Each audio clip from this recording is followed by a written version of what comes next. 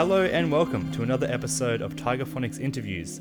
Today on the episode, on behalf of Eventilade, we are going to be speaking to Simon, the keyboardist from Hiatus Kaiyote. They've just gotten home from a couple of tours and we're going to speak to them about the highlights of that trip and what's coming up next for them. So stay tuned and enjoy.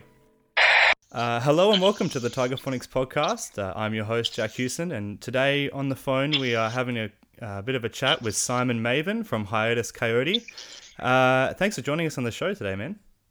Hey, no worries. Glad to be here. So you guys just got back from a tour. Tell us, how was that? Yeah, man, we just did a couple of runs, actually. We did 4 weeks stint in America and Europe, and then we had a couple of weeks off and then went to South America for 2 weeks. It was wild. I mean, we didn't do that many shows, but we did enough to I don't know, have a great time, and it was pretty relaxed around Europe and America, but all the shows were really amazing. They were really great to be back out on the road again. It's been quite a while since we've done that. Honestly, that sounds perfect, man. So what places did you go? Where was your favorite place in America and Europe? I mean, in America, we only hit New York and LA. Both those places were fantastic. I mean, they're probably some of our strongest audiences in the world. And then in Europe, we did Hamburg, we did London, we did Amsterdam, and we did Barcelona. And I mean, all the shows are great, dude. We just, they're all practically sold out, and we have a really great audience, and it's kind of a good sort of global following for Hiatus. We just we get to a country, and we generally haven't been there in a while, and people are hungry for the music. Absolutely. So when it comes to the band and your music, do you prefer the touring side, or do you prefer to tinker around and make the new music and stuff like that? That's a hard one. It always seems like the other's better while you're in it, if you know what I mean. Like, you'll sort of be home working on a record, or taking it easy, and you sort of start missing the road, and then when you're on the road, you start to miss home and miss the studio. So it's sort of, you can never get it right, really. Maybe one day. There you go. So has music always been a part of your life personally then? Yeah. Yep.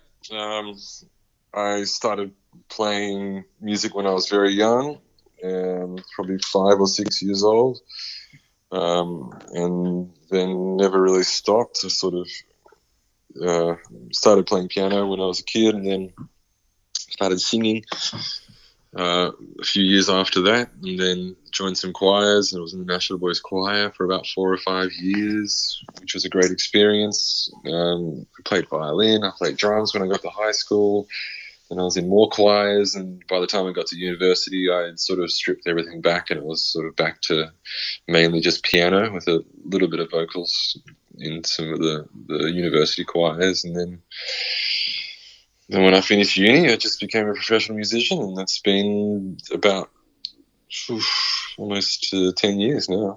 So it sounds like you're pretty well versed across a lot of different styles. Hiatus is self-termed a future soul band. How did you guys land on that sound? Is that something you always wanted to make? No, man, there was never. I mean, I don't know who coined it that. I can't remember who said that, but like, none of us really want to give it a name or a genre.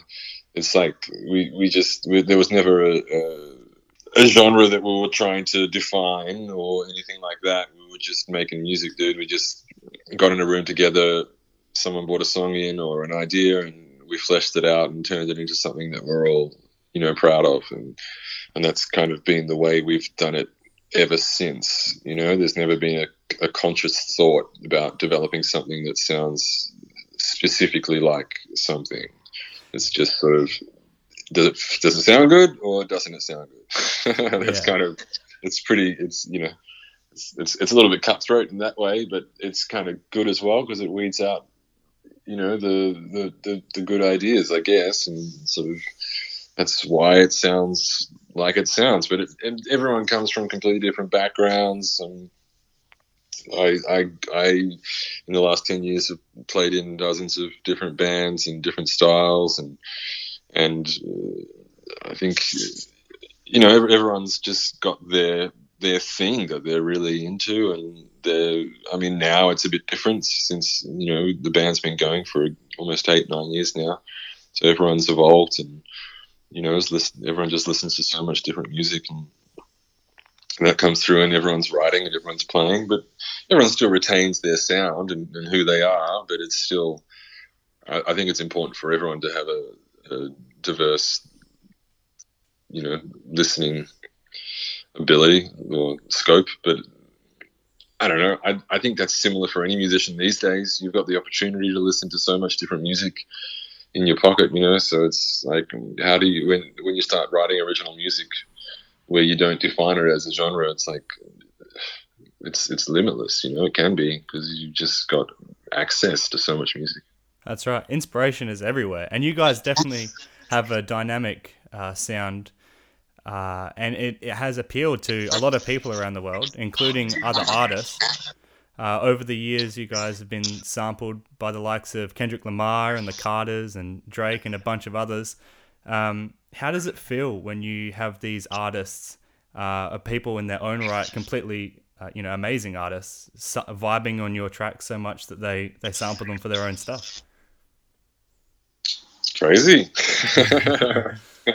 It's like, it's wild. It's sort of, I don't know, from the beginning, it's kind of been like that. As soon as Questlove jumped on it, and as soon as Erykah Badu jumped on it, and then there was a bunch of really amazing musicians that we met when we went to the States. But then, like, we got to the places where they're from, and we hang out with those people, and they're just, they're normal musicians. They're sort of, they're just musicians. So you just sort of realize that it's all about the music, and everyone's just searching for this music and this sound, and everyone's searching for inspiration. It doesn't matter who you are. You always need inspiration, Absolutely. That kind of something that I kind of realized when we got to the States, and we were sort of meeting some of these people, and we got to work with the likes of like Taylor McFerrin. I've hung out with him a lot and made some music with him, and what an absolute legend. And it was such a great experience to just work with people like that. Yeah, that's awesome. Mm. So you said now the band's 8-9 years old, and you've been together for, well, as you said, nearly a decade. Have there been any outstanding highlights for yourself?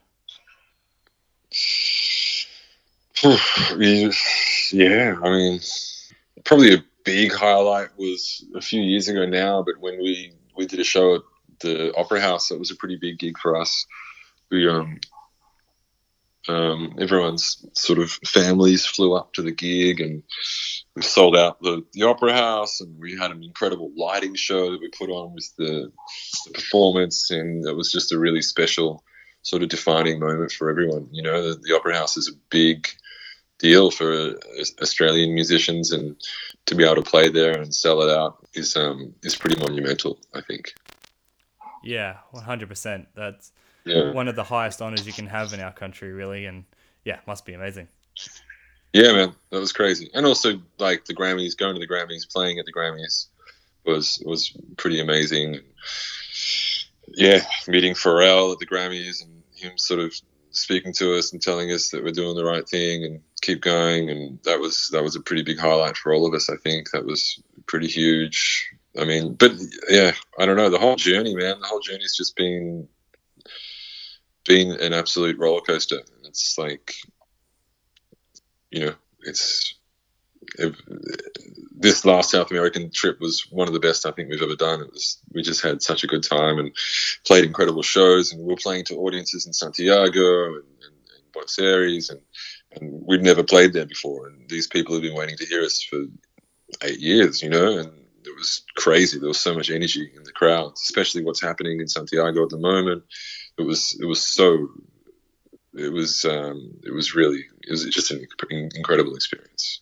Oh, that's so good to hear that you're still finding joy and the romance is still in the band, in the modern stuff as well. That's heaps good. Yeah. So you guys are coming over to Adelaide to play WOMAD in 2020. Oh yeah. What can people expect from you guys then? In 2020, so that'll be March, right? Yeah. Yeah. Oh man, WOMAD's like one of my favorite festivals in the world. It's just such a good place to come and play. It's and I guess, sorry, I just started talking about the festival. What are we going to do? What are we going to do? You can talk about the festival, man. That's cool. Well, it's incredible, dude. There's not many festivals like it. You know, it's got so much diversity in the music that you can hear and see, and they just bring such incredible artists over from around the world that you just don't get to hear at any other kind of festivals. You know? Yeah. I've seen such incredible Indian musicians playing at WOMAD. It's just mind blowing, and yeah, it's a great opportunity, and it's such a beautiful location too. It's amazing. What we're going to do, I mean, we're sort of at the tail end of making a new record, so there's a bunch of new music.